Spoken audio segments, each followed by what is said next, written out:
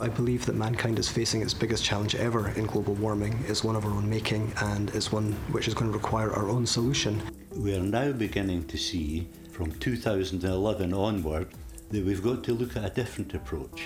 Even if we stopped our emissions now, we are still committed to thousands of years of climate change. Nothing that man can do will affect the weather in the next 30 years. Nothing.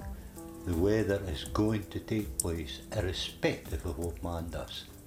And that's the facts. The effects that mankind has had on the environment has become more and more pronounced to the point where it no longer falls within natural variability. It has become common knowledge that the average temperature of the planet has been steadily rising for the last 40 years.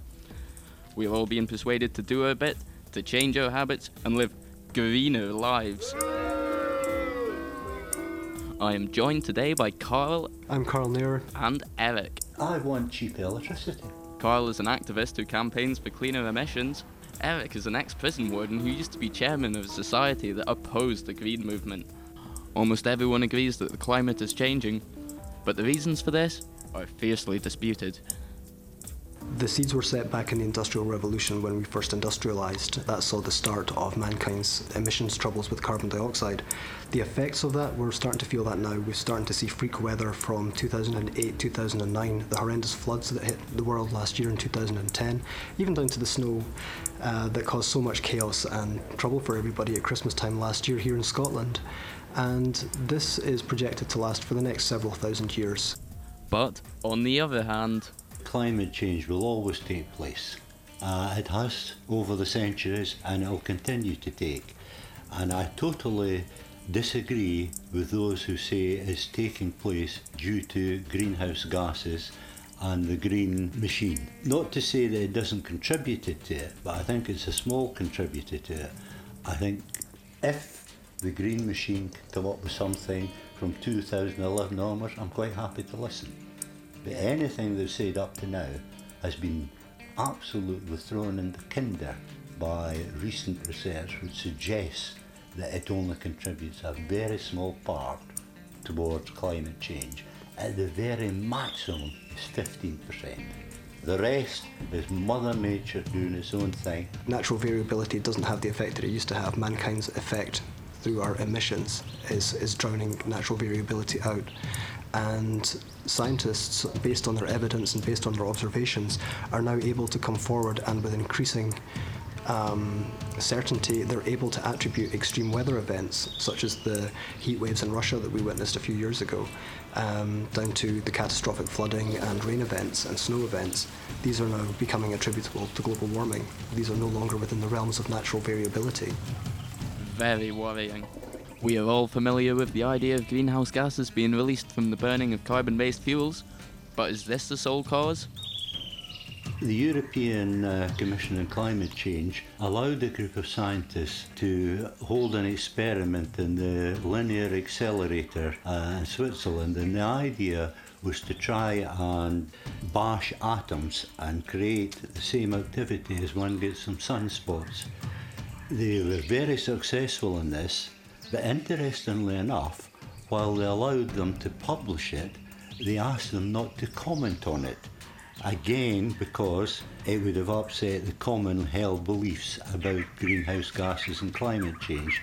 Nonetheless, they've allowed them to go ahead and do another experiment next year, and one is quite hopeful that this will start to give us the first real scientific evidence about what's going on in the upper atmosphere and what in fact controls our weather.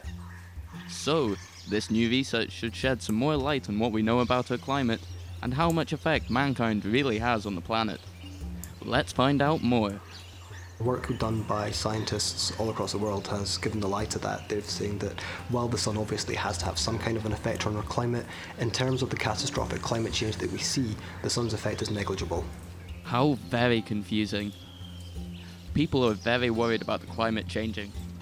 But what effects can we expect to see from this in the near future? The effects of that, we're starting to feel that now. We're starting to see freak weather from 2008, 2009, the horrendous floods that hit the world last year in 2010, even down to the snow that caused so much chaos and trouble for everybody at Christmas time last year here in Scotland.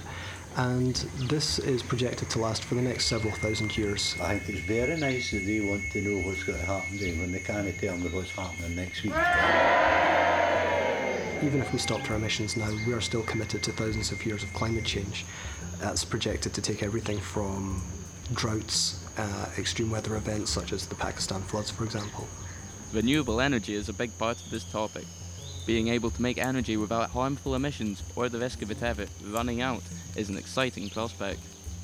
Eric is an expert on this subject. Eric, tell it like it is. Windmills, the best we can anticipate in Scotland is 30% of installed capacity. They will operate 30% of the capacity. We've no way of storing it, because even at 30%, a lot of it will come at the wrong time, in the middle of the night when they don't need it. We've no way of storing it, so we've got to use more base. We're all right at the moment that our bases are running, but if you've got to start it up, you get no carbon save at all. How about solar power? I think that the way they're building the fields in Africa, and initial results show excellent, but then it's ideal conditions for them. The only system that can start immediately is hydro. I mean, if you phoned up hydro tomorrow and say, I want electricity in 5 minutes, they say, settle, sir. But if you phoned up Cockenzie and say, I need X, come back in 5 hours or 6 hours, can't do that. Nuclear's the same. As long as nuclear's producing, it's all right, but you can't switch it on and off just like that. So the only thing we switch on and off is hydro.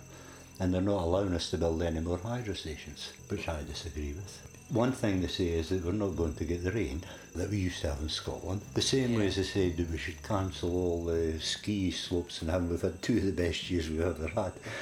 I was on a committee that actually was looking at that and was giving information, and I mean, my view was, yes, you're bound to get snow again. I don't know when, but you're bound to get it. Of course, they were on to me 2 years ago when we got the first snow up the Cairn and go, oh, you're right. And lovely it was. So I'm delighted.